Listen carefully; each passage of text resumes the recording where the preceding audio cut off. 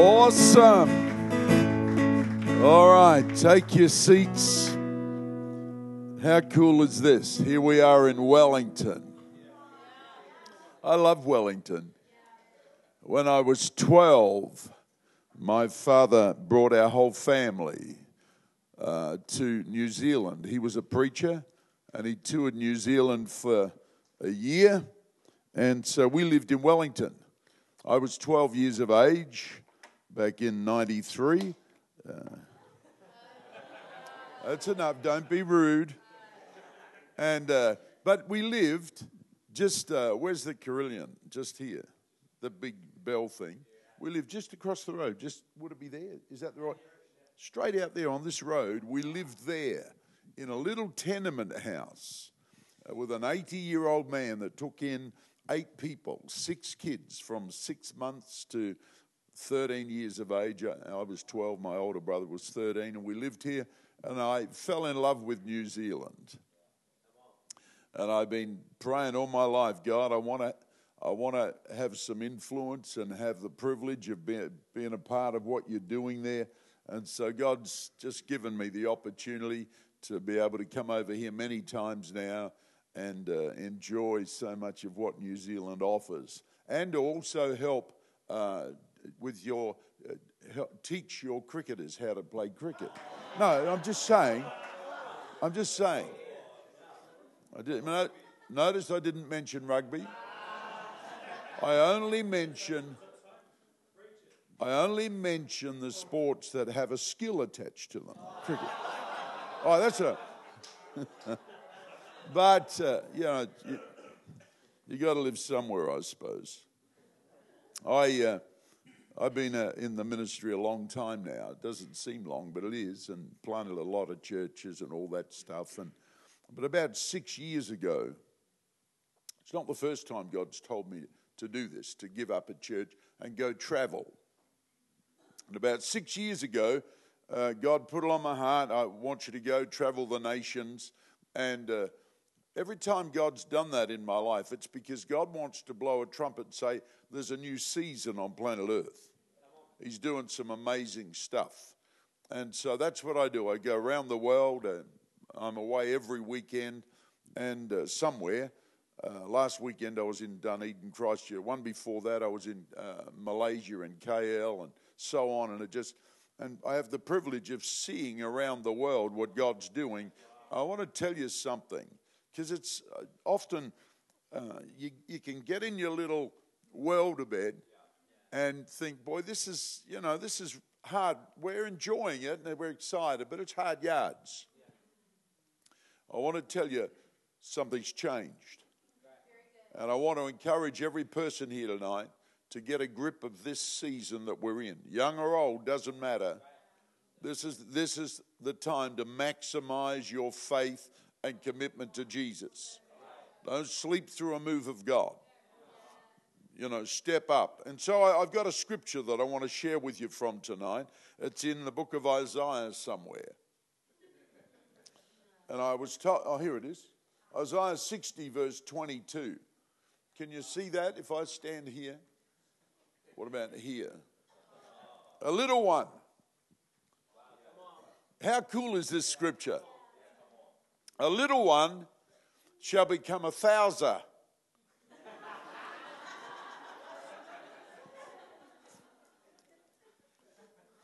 That is weird. Is that your local language, is it? It's like hundreds. You over here you say hundies. I can't believe that. Just talk properly. Here we go. A little one shall become 1,000. Now, here's the first deal with this scripture. We say, a little one can grow and we can have a church of 1,000. It actually doesn't quite mean that.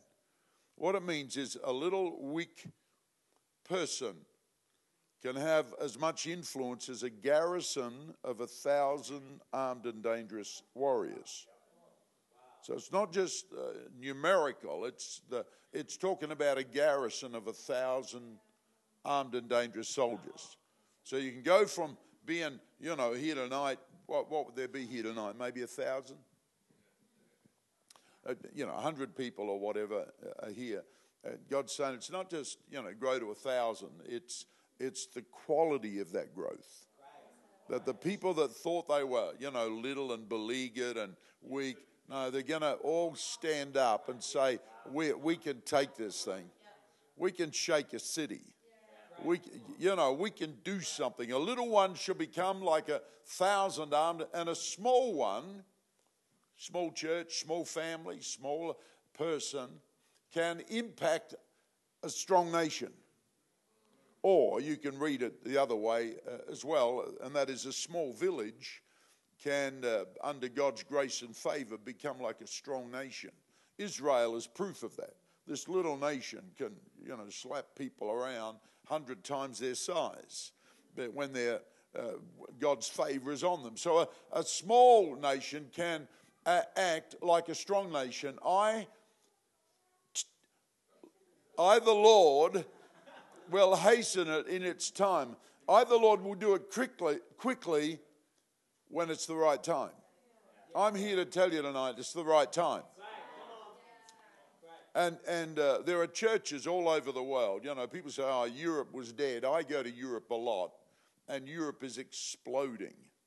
Churches of thousands upon thousands. Wherever you go now, there is such an amazing breakthrough of God's Spirit.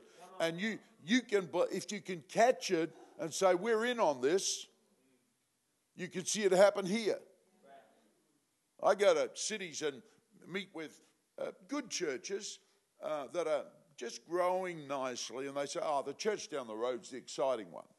It's all happening there, and we're doing our best. Stop it!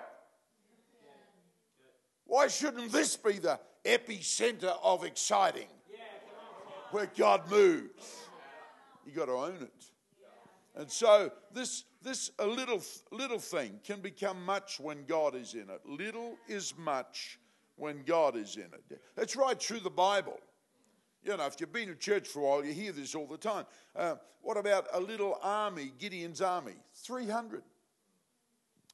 Slapped around the Midianite army and defeated a great national army, 300 people. Turned history on its head. What about David, this little shepherd boy with his sling? He takes down this brute Goliath that had struck fear into the hearts of every great warrior in Israel. And a little kid, still smelling of sheep, just practiced with his little sling. He says, I reckon God can do something here. Little is much when God is in it. But in the Bible, it talks of a little mustard seed of faith. Tiny. You could blow it away. God says if you water that, little is much, it'll become a great tree, a great blessing. Some of you here need to stir up your little mustard seed of faith. Because stuff's going down on planet Earth. And why would you sit on the sideline and be a spectator? God wants you in the center of the action. And so do we. We need the church, you guys. What about another little thing? Remember when Jesus fed the 5,000? They're out, in the desert somewhere, and he's preaching away, and they're getting hungry, and Jesus says to his disciples, we need to feed this mob. And the disciples say, we haven't got enough money to even, and there's no shops around here. And Jesus said, well, go find what you can. And all they could find, and the little kid heard Jesus say that, and he had his little plastic lunchbox with 5 loaves and 2 fishes in it. And so he heard Jesus say, go get what you can. So he sat on it. But by that time of the day, the fish had gone off. And so the disciple, there's food somewhere. I can smell fish. Give it up, kid. And so they get this little 5 loaves and 2 fishes. And Jesus, he opens it, and it's full. He says, I've got to bless this. It's gone off. So he blesses 5 loaves and feeds 5,000. Don't you ever think that God can't supply your needs. Little is much when God is in it. Can you say amen? Amen. What about Moses when he gets to the Red Sea? 18-mile across. And on the other side, just beyond your horizon, because a lot of what God's promised you is just beyond what you can naturally see. And God says, just hold up your little stick of promise. Hold it up. And this little stick separates 18 miles of ocean. And 6 million people of Israel march across on dry land because somebody dared to believe, if I'll just hold up a promise of God for a while. I don't know how long he had to hold it up. Could have been, we all think he just waved it and it happened. God may have said, just stand there for an hour. Who knows? But here he is holding this stick, and 6 million people are saying, look at Moses, what an idiot. He doesn't realize that's a shepherd's staff. That's not an oar. It's not a stand-up paddleboard. He's holding this shepherd's staff over water. Fish don't respond. Here he is standing like this. But little is much when God's in it. See, it's not, a lot of you are saying, well, one day when, stuff and all this sort, no, it's now. God's not waiting for you to get perfect. He's waiting for you to stand up and declare it. And then in the Bible, there's a funny story, and this is really what I want to talk about tonight. See, I don't know, do you have in your church, Roger? I don't know whether you have to read 10 chapters a day. Or, no, I'm glad you don't, because I get bored doing that. And a lot of people do that. I just can't do that. So what when I read the Bible, I try and look and work out, God, what are you doing on planet Earth? Because I want to read the Bible to understand what you're doing. And so what God's doing right now, he's setting the church free. And in the Bible, there's a story about the people of God being in captivity in Babylon. And after 70 years, God just decides he's going to turn it all upside down and set them free to go back and rebuild the temple of God, the house of the church, rebuild the church, and restore the land. The two go together. And that's what God's doing all over the planet right now. He's raising people up with a spirit and a fire in them to build the house of God, magnificent, so that out of that we can restore the land and heal the people. And so I'm reading the book of Ezra, which is the beginning of that story, where they go out of captivity, and Ezra says to all the people in captivity, hey, we can go. They've said we can go back and rebuild the temple, restore the land. Who wants to come?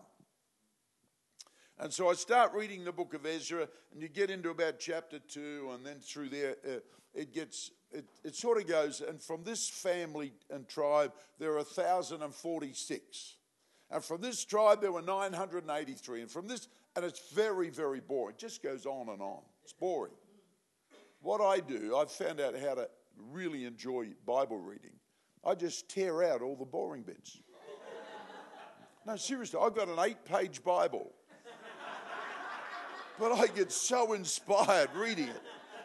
It's brilliant. But this Ezra book, it starts off and is going, and there's 843 from this tribe, and there's 376 from this tribe, and all the people that said, we want to go back and see a revival, see the church strong, and restore the land. And then it says in Ezra 2:24, I think the boys have it, yeah. It says, and from the people, the tribe of Azmaveth, there were 42. And I thought, what the heck could 42 people do? The egotistical people. As if they could help with this huge task. It's like here tonight, me saying, this group of people could change Wellington. And we all say, rah, rah, then we go home like it's not true. Yeah. Get a grip. You see, and so 42 people. They hear the word go around, anyone that wants to pay the price. They've lived 70 years in this, quasi-captivity style, but they're comfortable. Anybody that wants to pay the price can go back, build a glorious temple, and restore the land of promise. And the people of Azmaveth, there were 42. And I was reading this and I'm thinking negatively about them. I'm thinking, 42, come on, get a grip, mate. You really, what could you do? 42 people, massive task. Rebuild a magnificent temple of God, restore a city, and restore a land. That's huge. And I'm thinking this way, God, I don't know why you give us all these numbers and then you put in a little outfit like Azmaveth. What the heck you got this in the Bible for? I could have written the Bible better than you.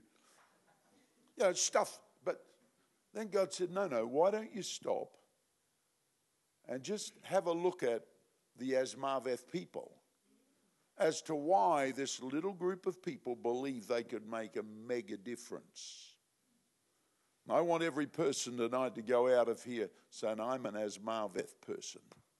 You can't fool me. I'm an Azmaveth person. We can make a difference.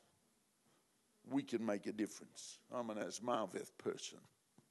And so I began to look it up. And I found out that the name Azmaveth,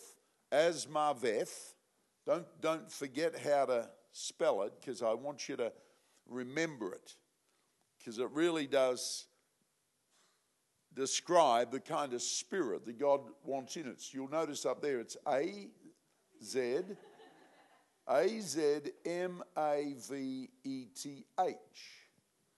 drop down apostrophe.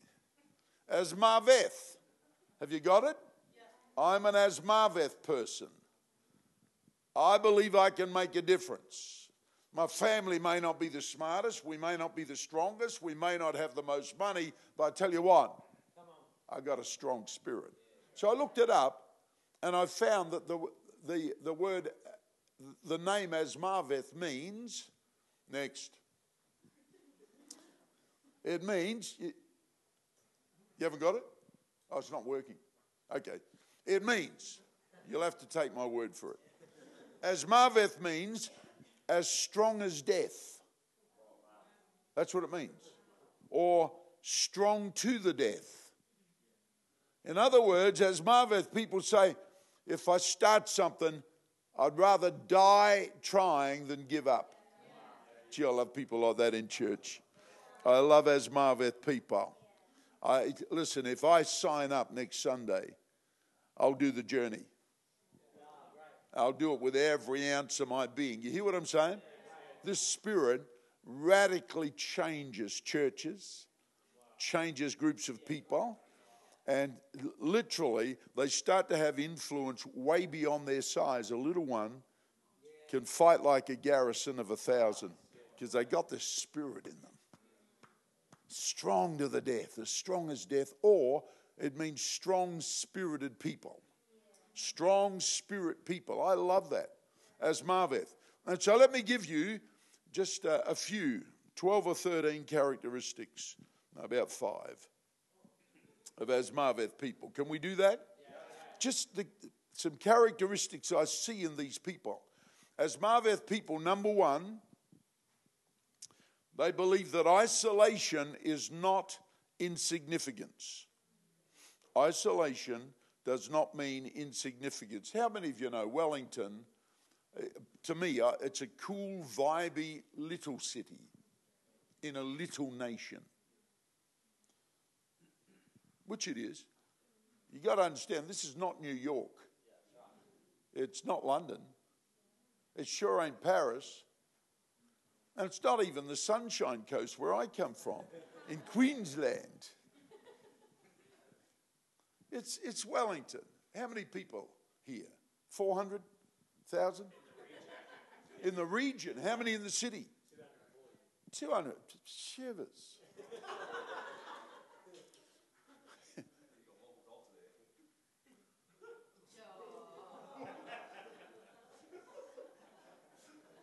So here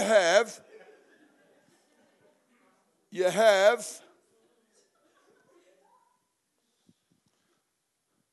400,000 in the whole region. That's not big. But how many of you know that there's something in the Kiwi spirit that has changed the world? Do you know Australia really owes the whole move of God that we've had to New Zealand? Don't get proud. Brian Houston, he's a Kiwi. We remind him of that whenever we win at any sport. But you wouldn't remember these guys, but way back years ago, Scripture and Song was, they were the gun music of a lot, and it went around the world out of New Zealand. Your missions endeavour to the nations punched way above your weight. Unbelievable missions expression around the world. And somehow that waned and died and settled down, but there's a stirring all over your nation right now. And there's this spirit coming back. We may be small, but we take a hold of the promise. The little ones shall become like a garrison of 1,000. We can rock not only this nation, but the nations. And even out of Equippers, you've got great songs coming out of Equippers. Your latest youth thing is incredible. I love that one, We Define the Party. What a good song that is for this generation. And so, but here's the point. Isolation does not mean insignificance. Azmaveth, this funny little place, was about 6 to 8 miles southeast of Jerusalem. It's like a bedroom village around Jerusalem in the old days. Jerusalem was party central, and Azmaveth was a little tribe family that grew and became a little village for their tribe of Azmaveth. Some other tribal villages that grew and developed around Jerusalem were Nazareth. You heard of Nazareth? Bethlehem, Azmaveth. They're all these little. They're not dead center to anything. It's very easy. The devil loves to isolate people. We're doing the best we can. We're having a good time. We're having church, and we'll give it a shot. Now listen, Azmaveth people understand and believe isolation or a small place does not mean insignificant. Tell me someone that came from Bethlehem. King David, Naomi, Ruth's mum, they went back to Bethlehem to possess their inheritance. What about Nazareth? Who came from Nazareth? Jesus. See, there's a little town in Queensland, Australia. I don't know, you may have heard of it. It's called Chinchilla. Anyone heard of it? Awful place. It's out in the boondocks, out the back of nowhere, and it's hot and dry and whatever. And if you're going to Chinchilla, the only thing you do when you get there is keep your foot flat to the floor. Go straight through. It's only a few thousand people, little place, but in our history in Queensland of church, there's been an abnormally high number, unusually high number of Christian leaders, preachers, missionaries, families that are the strong families across our movement, right through Queensland and beyond, out of Chinchilla. Because somebody forgot to tell them that we're isolated, we can't do much. Hear what I'm saying? This is so important. And they just kept releasing preachers and leaders, and they kept planting churches, all because they had a preacher, and he was a good friend of my dad's. His name was Ron Damon, and he just kept preaching destiny and greatness, and all these young guys grew up and said, we can do something. And they're all over our nation. That's what God wants to do in you. Isolation is not insignificance. Man, I love that. One of the things that really gets to me is that so many people often feel like you're on the periphery. you're sidelined a little from the main game. Remember when the prophet came to anoint one of Jesse's sons to be king? And dad brings in all the boys, and the prophet goes along and gets no witness, and he says, is this it? And the dad says, oh, no, there is a little runt. Oh, no, I forgot the kid. He's out with a few sheep. That's what he does. He just practices with this little whirly thing of his, and he just sings songs, and he's just out there. Bring him in. Listen, one of the things I'm noticing around the planet is that God is using unusual people. People that have been isolated by the traditional, the rules of the house. It's incredible, you know. If I were God, I wouldn't use any of them. Tattoos and, just everything. But God says, no.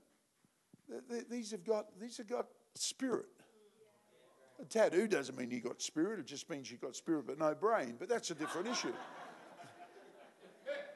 No, I'm only kidding. No, I'm only joking.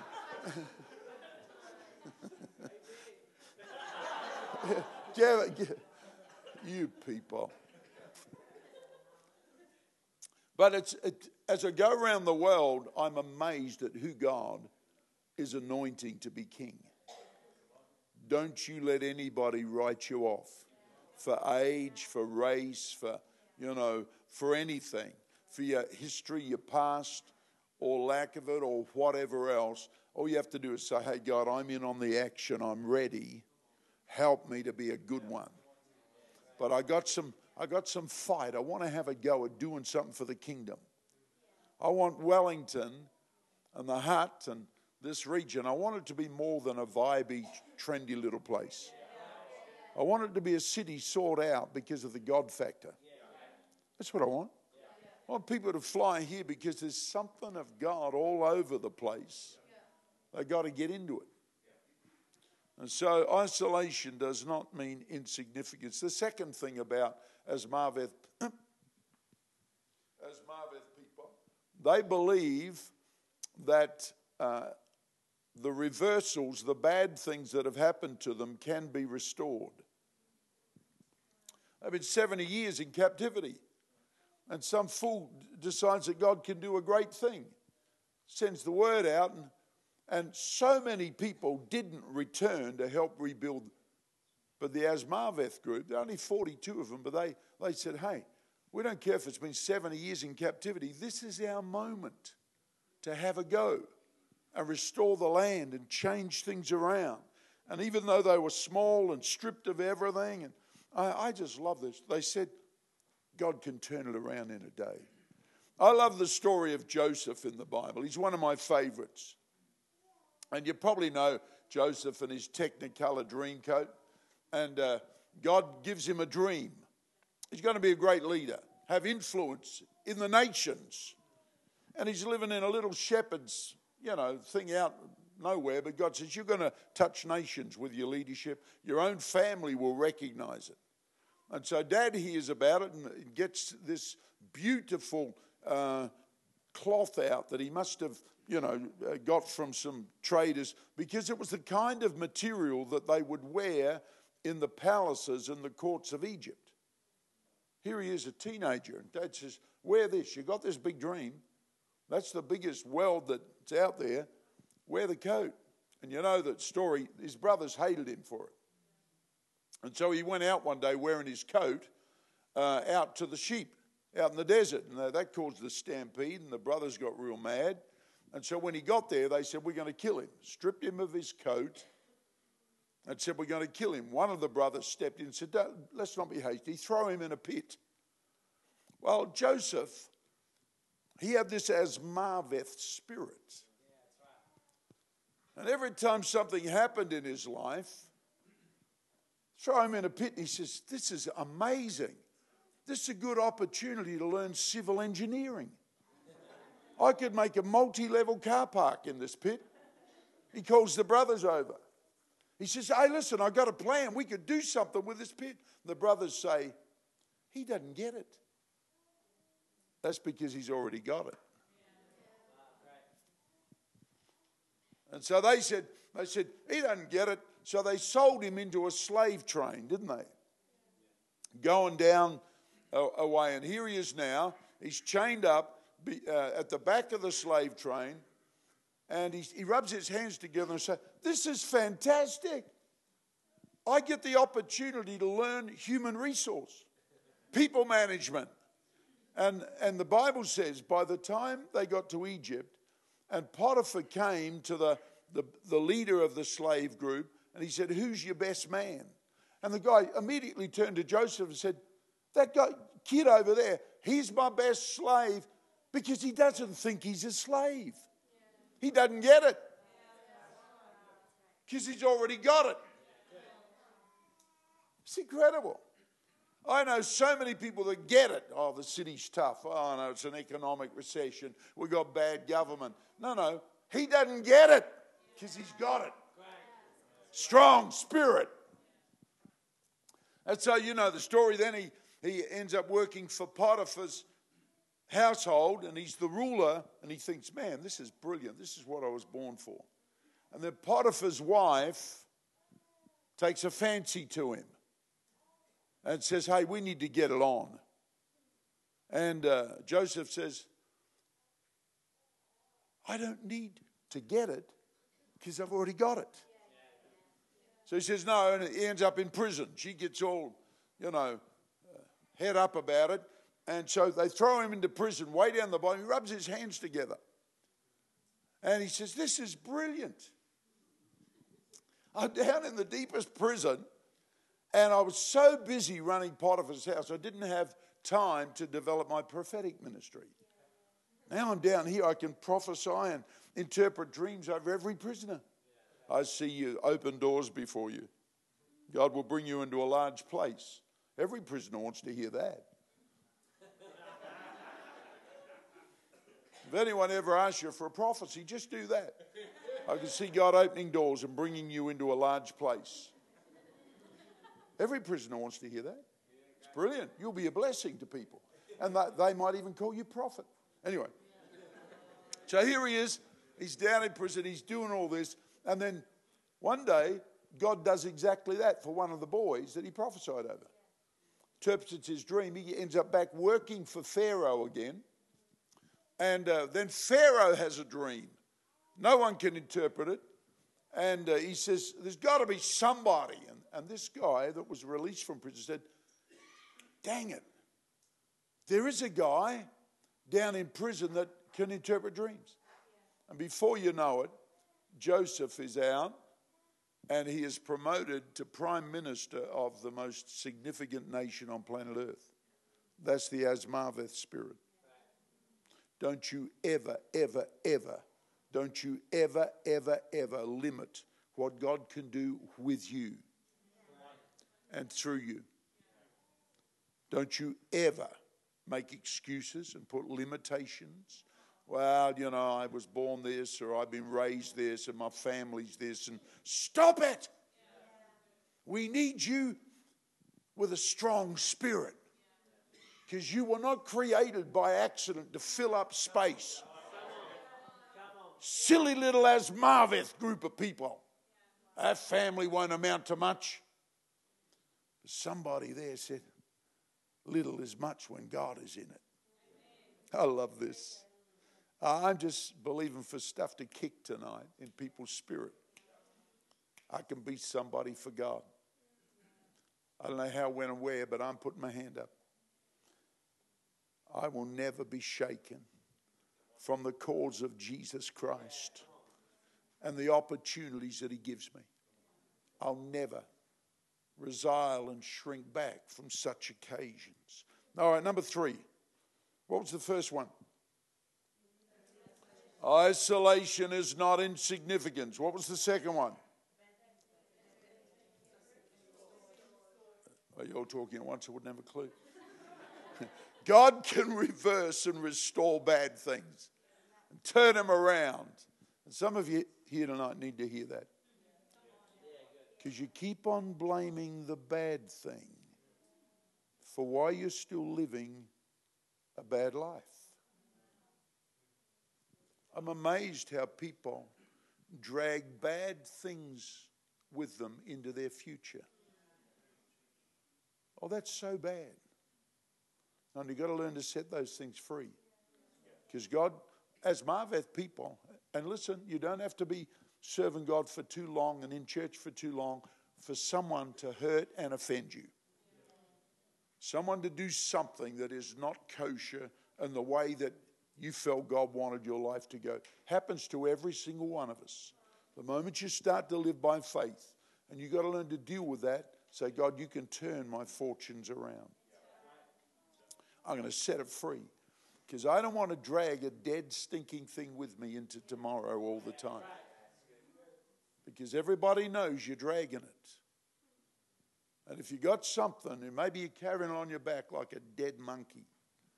If you are, you need to say, God, I'm going to let this thing go. You don't need deliverance, particularly. You need to let it go. And be cleansed, forgiven, set free, healed by the power of God. Because God's got better things for you in tomorrow than you've seen thus far. The path of the just winds upward toward the brightness of the noonday sun. It gets betterer and betterer. Hear what I'm saying? And so I want every person here to say, God, stuff's happened, I've done this and whatever else, but you can restore our fortunes, turn it all around. Because I'm an Azmaveth person, and I believe for best is yet still to come. For me and my house, says the Lord. All right, next one. What are we up to? Oh, we haven't done number 3. Number 3 is simply small does not mean weak. Small doesn't mean weak. You've heard that saying, it's not the size of the dog in the fight, but how fast the dog can run. No, that's not it. It's not the size of the dog in the fight. It's the size of the Azmaveth spirit. And there are people here, and here's the truth. If you're living for God, trying to live by faith, there will be times in your life where you feel weak and insignificant. Circumstances just pile up and you feel wrung out, weak and insignificant. But that doesn't mean you're not strong inside. In 2003,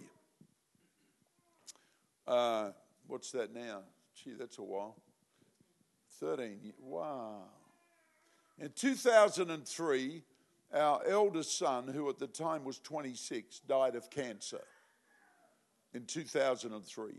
And we first realized in about January, end of January, that he had something wrong, and then he died around Father's Day in September.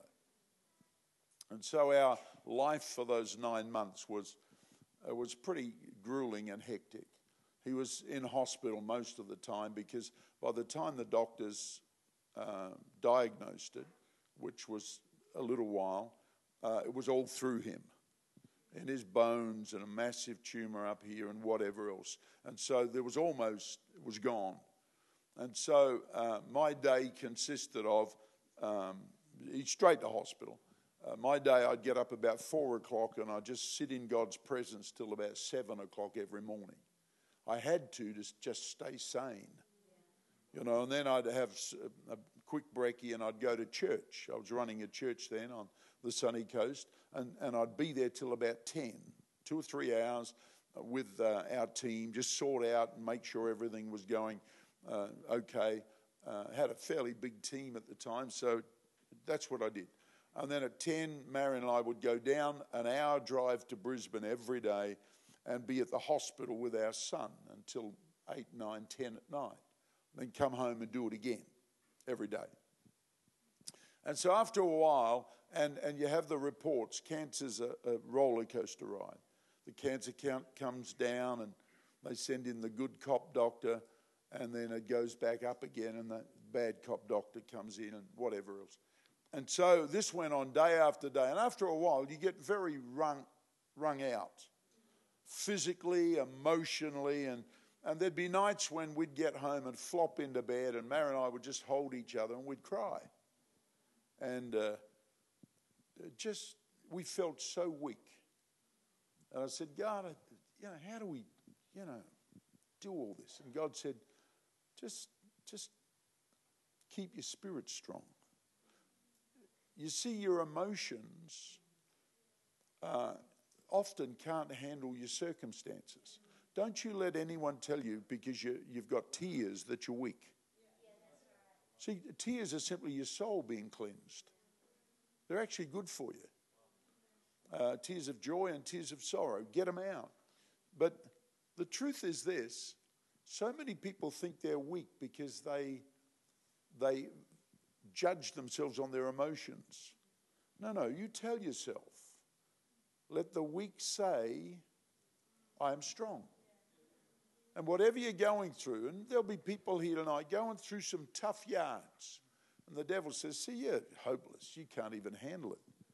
No, your emotions are the reality of your humanity. Your spirit is the reality of your divinity.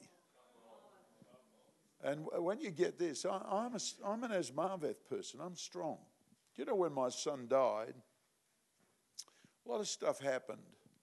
And I had a little talk. I talk to God all the time during it, but I had a little talk to the devil. And I said, devil, if that's the best you've got, you have ticked me off. And devil, my son may have died, but I didn't. And I'm coming back stronger, you mongrel.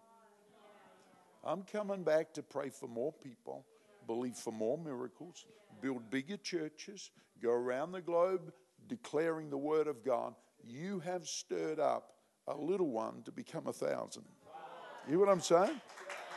Come on, there needs to be some fight in your spirit.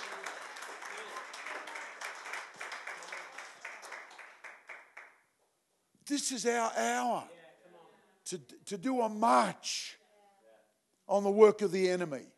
Stop rolling over and playing dead every time you get a pimple. Come on.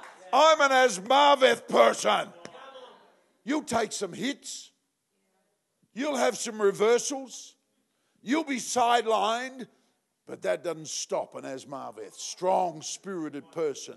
You see, churches can change overnight if we can get our critical mass strong in spirit. Strong in spirit. All right. Amazing thing about these Azmaveth people. Do you know that in the Bible, they're hardly talked about, but there was a guy from Azmaveth that became one of King David's, one of his 30 mighty men. From insignificance, became one of these strong warriors. Another guy from Azmaveth was promoted to become head of the treasury and all the wealth of Israel under King David and King Solomon. Don't you say God can't use you. Came to the top. Oh, I love that. Quickly, number 4. I've got 2 more. Is that okay? Yeah. I can't see what the time is, but who gives a rip? Yeah. All right. I'm sorry. I'm enjoying it too much. Okay, number 4. Strong spirit people, Azmaveth people, believe for their day of manifestation. Oh, we haven't got the scripture. Okay, not working? Yeah, you've got it. Yeah, you're back on again. So the child, John the Baptist, grew and became strong in spirit. Grew and became what? Strong in spirit. It didn't happen at El Zappo at the altar. That'll stir you up and, he grew and became strong in spirit. I like people that grow and become strong. Man, you've been going through, you're back, you're here again. Yeah, we're going through it, but I tell you, Pastor, I'd rather be here than anywhere else. And you can see him getting stronger. I love people like that. And the child and was in the desert till the day of his manifestation to Israel. Listen, if you'll hang in there, there's a day of promotion and manifestation. God owes nobody anything. And he grew and became strong until the day then God said to Israel, he said, it's time for you to be manifest in your ministry and in your purpose. And boing, John the Baptist became a byword in his whole region. You got to go see that guy. Don't know where he came from, but man, God's on him. There's something about him. And all of a sudden, see, Azmaveth people can serve in a small place because they know there's a reward day coming. They can serve in a small place. They can labour long with little, knowing there's a day of much coming. Don't you ever stop believing that God is a rewarder of them that diligently seek him. Don't you ever stop. They can hope for much and they can sacrificially give, knowing that there's a great harvest coming back. The devil loves to stop people from believing the blessing of God is coming. But God is committed to it in a powerful way. And the last thing I want you to get about Azmaveth people, strong spirit people, like you and me. We wouldn't be here tonight, whatever night of the week it is. We wouldn't be here tonight if we didn't have this, this passion inside. We can make a difference. We've got to do something that's bigger than just me. That's why we come together. We can do something together. May only be 42 of us, but we're going to make enough noise for 1,000. This city will think there's a garrison of soldiers coming. They won't know there's only 42 of us. Number 5. You got number 5? Oh, happy day. Yes. Hey, look at this. Here's another one. The last scripture was about John the Baptist. And the child grew and became strong in spirit. Listen to this one. And the child Jesus grew and became the child Jesus grew and became what? Strong in spirit. Isn't that interesting? John the Baptist and Jesus both went through the same development process. Don't you think that one day God's going to wave a magic wand and you're going to become... No, you grow and become strong. And he was filled with wisdom, and the grace of God was upon high. That's enough. A serious moment. And he was filled with wisdom, and the grace of God rest upon him. Here's point number 5 for Azmaveth, strong spirit people. They believe that the grace of God continually rests on their life. That's why they stay strong. I'm amazed how many people think God's taking his hand off me. Stuff's not working. No, strong spirit people, whether they're in a pit or in a slave train or in a prison, they believe the grace of God's on them. And people say, they don't get it. Man, he's going through, he's going through an awful season. My wife, right at present, has just had an operation for cancer. And she's home recovering, and I should be home. But we both learned so much through the death of our son. And she's just had a good report where the doctors changed their mind about how big the operation needed to be. And we both agreed we're strong spirit people. You go preach. I'll get through this. And she's coming good, and the prognosis is good now. And the doctors, after the operation, said, you're going to have some more chemo. You need more chemo. She rang me last night as I was walking out to go to the meeting, and she said, the chemo people have just changed their mind and said, you don't need the chemo. It's all clear. Isn't that incredible? But you see, she's a strong girl. Not in her mind. She's emotionally struggling with some of the things that go with all the ravages of chemo and radiation. But she's a strong spirit girl. When I'm home, we have communion together every morning. And I just say, let the weak say, I'm strong. And you, girl, are strong. That's why I can go preach and be strong. because I know you're strong. And as your pastor here tonight, if Roger was up here, if Jordan was up here, or Boone, Daniel, Boone, or Gaza, if any of these guys were up here tonight, do you know what makes them fire and really see God work? Is you being strong. You see, for years the church was taught, no, you're all weak. You've had a bad week. Come to the front and we'll tickle your hair again.